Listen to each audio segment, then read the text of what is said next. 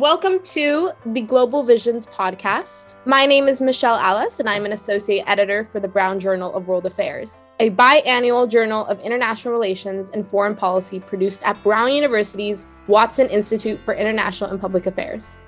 The podcast seeks to explore international affairs and policy issues via a series of interviews with distinguished academics, policymakers, and activists.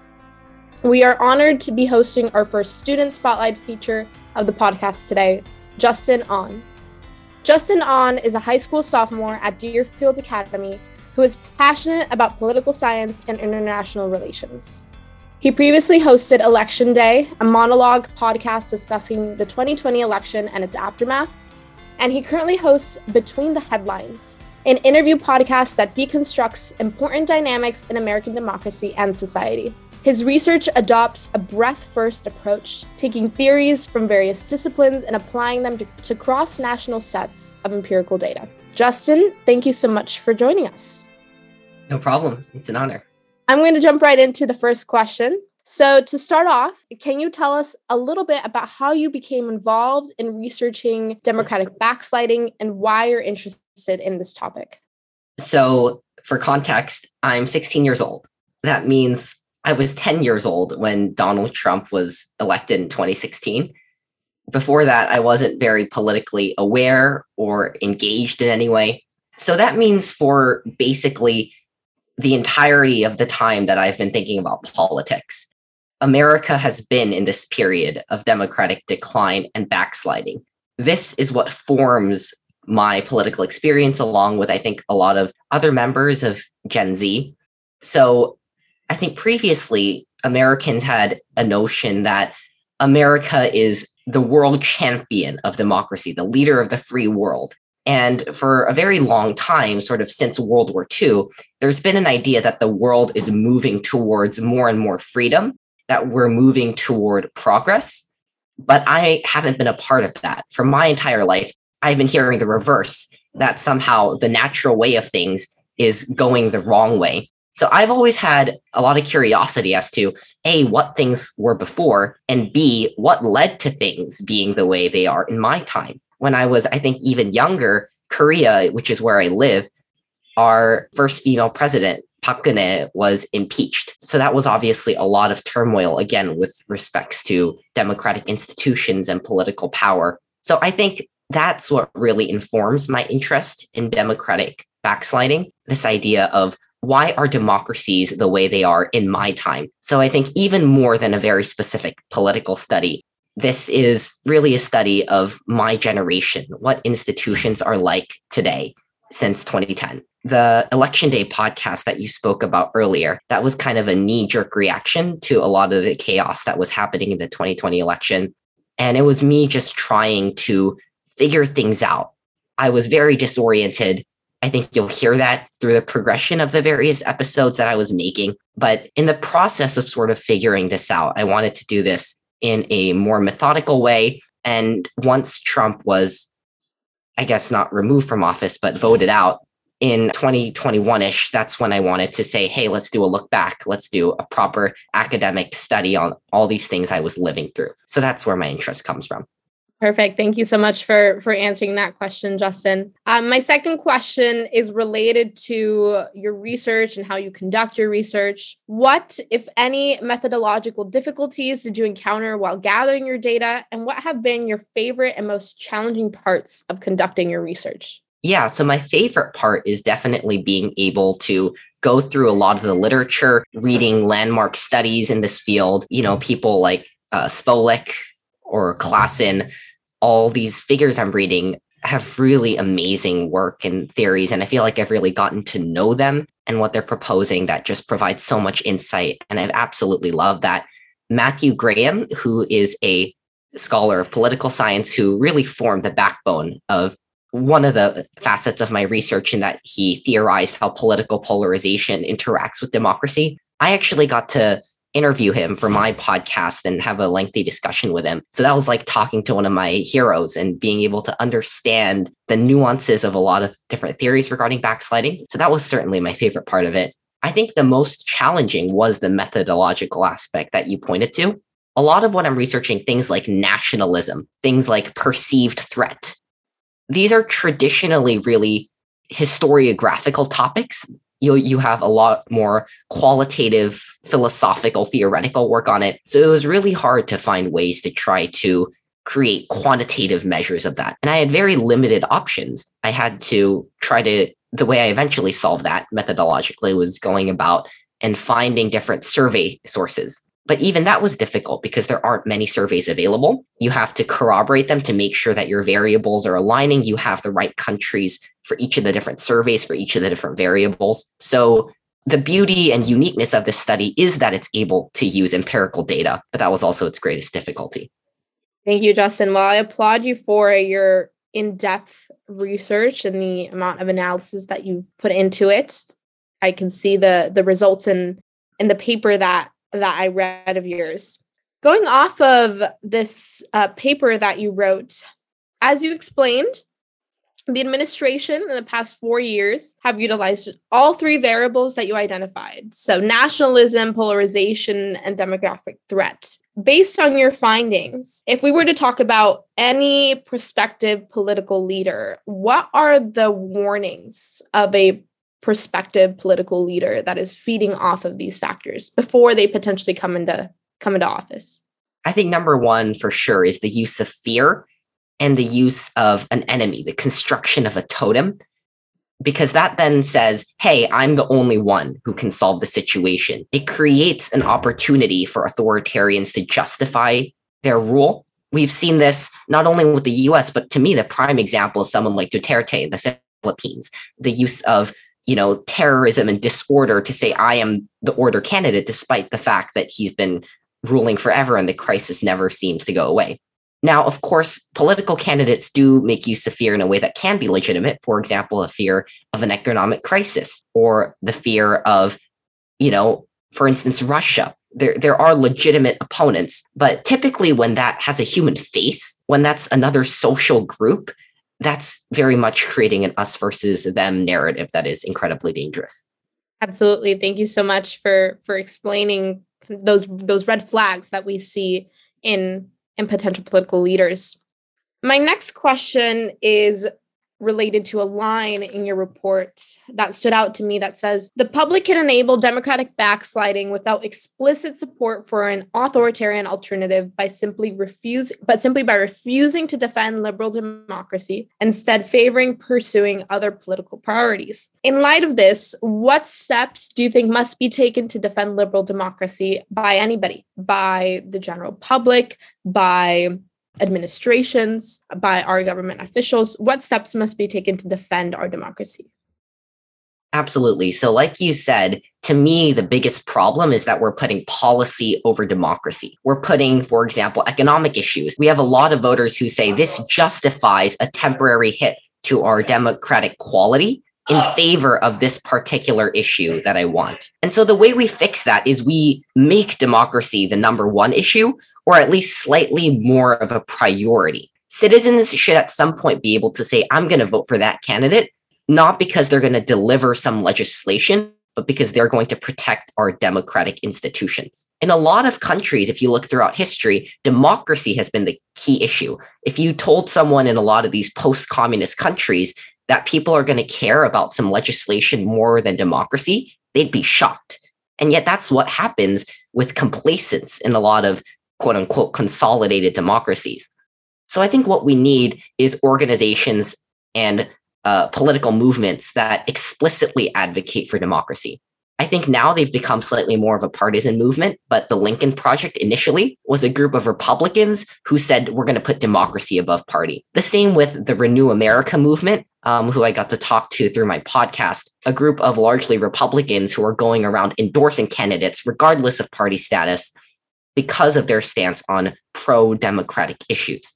So we've seen a lot of very powerful movements. For example, the Working Families Party on the left with socioeconomic issues, the same with the Tea Party on the right, that aren't political parties in the sense of Democratic or Republican, but that advocate for issues and stances. I want to see the same thing for democracy, to have a democracy policy vote. And I think that will really change things if people prioritize it.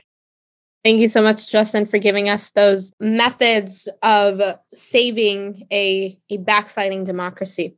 I have another question. In your paper, you mentioned that backsliding has a statistically insignificant relationship with perceived backsliding. I was wondering if you could elaborate on this. Why and in what circumstances do people perceive stable democracies to be in decline or unstable democracies to be strong?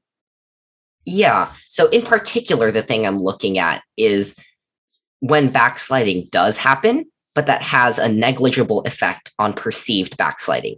In other words, democracy is getting worse, but people don't notice it. And that aligns with this theory that I came across, which is stealth. And stealth is what it sounds like. It's the idea that politicians can enact backsliding sneakily, that they can make systemic changes that maybe aren't a news headline, even if they have significant impacts, and people aren't aware of it until it's too late. And by the time people notice that this is allowing politicians to stay in power for too long without consequences, at that point, those systemic changes have become too entrenched for the voting body to really reverse it in a concerted effort. And so the counter to that, obviously, is what you were alluding to earlier in being very politically aware and looking at what is the real footprint of the changes that are happening. There are a lot of things, for example, voting rights legislation, gerrymandering, that aren't headline issues, but, a decade down the road that really impacts the way that democratic institutions are shaped. So that's basically what that research is pointing to, which is that backsliding doesn't always happen in a coup, a takeover, or even in a way that's covered. It can happen with no one noticing. Thank you so much for answering that question, Justin. My next question is related to what we have seen in the past and potentially what we're seeing now. So your paper really focuses on Donald Trump and how Trump's election was really a shocking moment in world history. I mean, we're talking about a president that campaigned on the basis of what you said, fear, xenophobia, and white supremacy. And he augmented these feelings of demographic threat in a really hyper nationalistic way. And it really effectively polarized the country. Has this trend been seen in past administrations? Looking at the immediate past, how were Obama and Bush and potentially now Joe Biden contributors to Democratic backsliding? Yeah, I don't have a great question or great answer to that question because I've been studying this from a comparative political lens rather than really looking at the American political system. What I can say, without thorough knowledge of presidential administrations, is that there have been lead-ups to the kind of Trumpian movement. The Tea Party and Sarah Palin back in Obama's reelection, that was a precursor to the Trumpian movement. And, we talk a lot about Fox News and Tucker Carlson now, but all their rhetoric comes from these kind of quieter alt-right media outlets that have been fostered, like, conservative radio for a very long time. There's a great Freedom House report, I think, by Slipowitz, who I refer to in my research. And they say that American democracy is in decline for three facets. The first being racism and discrimination. The second being the influence of money and corruption in our political system. And the third being political polarization, which is a byproduct of gerrymandering. And so I think when you look at backsliding from this very broad view, right, Freedom House in particular doesn't really focus on institutions, but they say all these problems are affecting our political system. I think that kind of degradation has been going on for a very long time. We always talked about money in politics. That was Bernie Sanders' whole thing for several election cycles. And so I think that kind of systemic trend makes the rise of someone like Trump less surprising. Thank you so much for answering that question in a domestic standpoint. And so you said that you focus more on comparative politics. So my next question would be, in your paper, you mentioned how consolidation of power by autocrats such as Xi Jinping in China and Vladimir Putin in Russia, and the rise of populism in former communist countries such as Hungary and Poland, and illiberalism exhibited in Latin American countries such as Venezuela and Brazil. But you focus your case study on the United States. So I'm curious to hear a little bit more about this comparative perspective of democratic backsliding. What other cases have you specifically analyzed and explored, and how were those cases similar or dissimilar to the United States?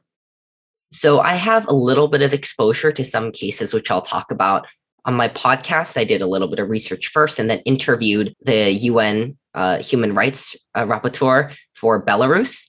And that's where we have very, centralized power. We have an authoritarian leader who's been kind of ruling since the post-communist era, absolutely, censoring, clamping down on dissent. I also have a lot of personal interest, though I haven't researched it, in Hong Kong, where we've seen, the takeover kind of against public opinion by the Chinese government, despite a pre-existing guarantee of democracy to some extent. What I would say is that, there are some countries like the US, like consolidated democracies, such as Britain or France, but compared to some of these other countries that I've been looking at, there is a big difference in the sense that the US is a backsliding democracy, not an illiberal democracy. Initially, I sought out trying to understand democracies that aren't real democracies, where the voter doesn't matter, where elections are just shows. But what I found is that America is not there yet. In America, the vote does still matter. And that's why it's interesting to analyze these dynamics of backsliding, is because the public and the voting public has such great agency in the US. The emphasis is less so in manipulating institutions to override public opinion, but actually trying to manipulate public opinion itself. How can you impose authoritarianism against the will of the public, but how can you make Americans want democracy less? And so to me, that's what's very concerning from a cross-national perspective, is that in America, democracy could fall from the bottom up. Thank you so much, Justin, for providing that cross-national comparative perspective on democratic backsliding. My next question, it's based on a survey by Foreign Policy that showed that the most commonly shared belief among insurrectionists is the idea that white people are being replaced via non-white legal immigration, also known as the grand replacement theory, with 75% of respondents adhering to this ideology. And as you note in your report, Trump capitalized off nationalist rhetoric and white grievance. Now, I want to make sure I phrase this question correctly. In light of these findings, how do you interpret your analysis that demographic changes are negatively correlated with hostilities? So basically, what is there a net benefit or harm in immigration because it could lead to a potential insurrectionist minority, or does immigration actually pose a benefit for democracy? So the short answer to that question is that ethnic diversity helps democracy. This is what my research found. Now, this actually surprised me too, because of what you described. And I actually set out defining this variable because I wanted to show the reverse, that a demographic threat can make the majority or the ethnic minority anti-democratic. But I found that that's not true. Now, what is true is that perceived ethnic threat, the idea that there's this minority who's going to come after our social status, that does correlate with greater hostility and therefore with less democracy. But what other scholars have theorized, and what I tried, or what I think I did here find, is that actual threat operates differently. An actual threat in this case meaning a net change in ethnic diversity. And what actually happens is that when you have a more pluralistic society, you have a lot of positive interaction between those groups, especially if they're distributed relatively evenly and can interact with each other. And that breaks down racial prejudice, that builds intercommunication and breaks down systems of racial discrimination that are anti-democratic. So on the one hand, we have this effect of tribalism as manifested in the Great Replacement theory that you're talking about, but that's more than counteracted by positive interaction between people of different identities. And that's what causes the positive change in democratic quality. And so this to me is a very encouraging sign, because as you know, in a place like America and all over the world, we have greater diversity. That does not mean that democracies are going to get worse, because we will have those kinds of positive interactions. The problem is not diversity. It's the creation of an illusion of a threat posed by diversity, by certain types of rhetoric. And I think this surprised me too. And I think it'll be good if a lot of people can get out of the mode of thinking that change inevitably causes the feeling of threat, that the decrease of a majority inevitably hardens them and makes them more hostile. I don't think that that's true. I think that's the mechanism of media that's only achieved through political rhetoric. In the US, the great example is that Trump supposedly appealed to people in the Midwest by talking about building the wall and keeping out Mexican immigrants. This is not where the immigrants are coming. They're coming into states like California, Arizona, New Mexico, Texas, these areas that are actually leaning more and more blue, that are going against Trumpianism. And so what that shows that people in the Midwest are being affected by this demographic change is that it's not the actual entry of immigrants that matters. It's the creation of a perception of fear. Thank you so much, Justin, for answering that question so thoroughly on this perception of fear. That really is what is a threat. My next question is related to this nationalistic rhetoric and these nationalistic feelings. So you explained how nationalism positively correlates with democratic backsliding, meaning that it leads to democratic backsliding. When I was reading this, it seemed counterintuitive to the idea and definition of democracy, where elected representatives govern on behalf of people from a state. So is this idea of a state then harmful to democracy? Should we reject the idea of statehood in order to prevent extreme nationalism? Yeah, part of the difficulty is that, defining nationalism is hard. This is something that I struggled with. I don't think that the idea of a state is harmful to democracy. I don't think the idea that you derive power from the public is harmful. But the thing that I tested is actually not nationalism, but what I would label national order orientation. And national order orientation I defined as the extent to which national order trumps democracy, that we are going to put national unity and stability above sort of democratic concerns. And so I did that just because I thought trying to test nationalism would be very elusive and difficult. So I did create a more precise definition. So in a sense, that I don't think this is that surprising of a claim, that when you value something over democracy, democracy is hurt, sort of like we've seen with polarization earlier, same with demographic threat earlier. And so the reason this happens is that national order orientation, as I defined it, involves maintaining somewhat a cohesion, whether culturally, ethnically, or even in terms of political values within a state. So the words that I might associate with this are unity, stability, solidarity, identity, and assimilation. And those are the sorts of things that go against individual rights and individualism. This leads to the repression of factors that might be seen as de-unifying, that go against the cohesion of the group, and it prioritizes collective gain on behalf of the nation, which in some cases might involve detriment to a certain group or a certain individual. And so that's what causes these human rights violations and declines of democracy that I and previous scholars like Yazidzi have proven. Now, what I think you were talking about is a sort of different definition of nationalism that I would prefer to label belonging to a polity, belonging to a certain political unit. Now, some people like to label this civic nationalism, right? Nationalism that's not necessarily cultural, but about your sense as a citizen. The reason I don't like to label this nationalism is that belonging to a polity does not require a homogenous body in any way, or any form of cohesion, whether that's about national culture or about political culture. I think belonging to a polity allows for a greater sense of deviation from the group. And so I think that, which political scholars have outlined, I believe that that can be very helpful. Thank you, Justin, for differentiating between your various definitions of nationalism and what nationalism is and what it is seen as. One of my last questions, I have two more. So you wrote in your essay, this is kind of like a takeaway. What can we do? You wrote in your essay how voters would rather change stances on issues than change their actual candidate, as you were saying, that we're putting policy above democracy.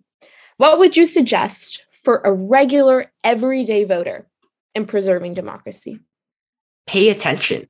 And in particular, pay attention to changes in the rules of the game. This is what prevents stealth from happening. This is how, if backsliding ever does kick off, we'll be able to react and prevent it. There are certain things like legislation that always kind of oscillate back and forth, but there are certain things that happen every so often, right? Like redistricting, gerrymandering. This happens once every 10 years. And if we pay attention to those little things, the decisions that shape how all the other decisions will be made, I think that is incredibly crucial. So that's piece number one. Piece number two is once you know about these things, prioritize them. You have to do something with your vote to incentivize politicians and let them know, hey, this is what I care about. I'm watching you. If we say we care about democracy, but in the end, something else is always more important, that's what allows authoritarians to take power. I was talking about Duterte earlier. National order and security is important. And I think that's why he's been in power for so long, is people in the Philippines think that way. And I get it. But democracy is also incredibly important. And at some point, that has to be weighed heavily enough that it drives the vote, that it basically says, if you're anti-democratic, you have no shot, because that's how much we love democracy. So I think, number one, pay attention to changes in the rules. And number two, you have to care a lot about democracy. And sometimes that means going against your own policy interests. Thank you, Justin, for giving us some takeaways as to what regular voters can do to preserve our democracy. So my last question is, do you have any future plans for academic research generally, or any plans for your future work on democracy issues? Yeah, I have a lot of things. I'm seeking to publish my current study, which is exciting. I do certainly want to continue learning about democracy, because I think the spread and decline of democracy around the world is a narrative that's certainly going to continue through my adult life. And I think that's going to define the next era, as it did the Cold War. And so I would love to continue.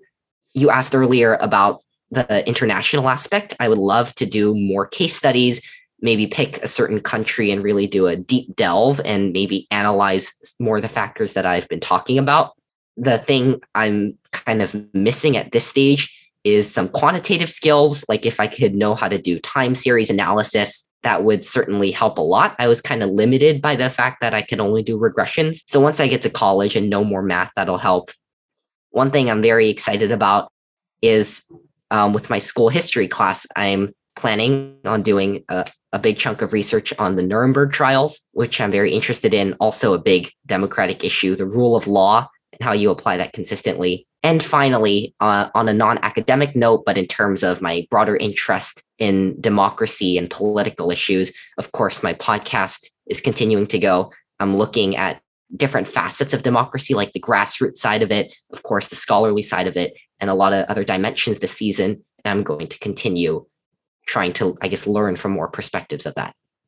Thank you, Justin, for elaborating on your future plans and your further research. We are excited to see where your research takes you and what you end up discovering or analyzing in the future. Thank you so much. That concludes this episode of the Global Visions podcast, hosted by the Brown Journal of World Affairs. Thank you, Justin, for giving us the opportunity to speak with us, and thank you for listening, and we'll see you next time.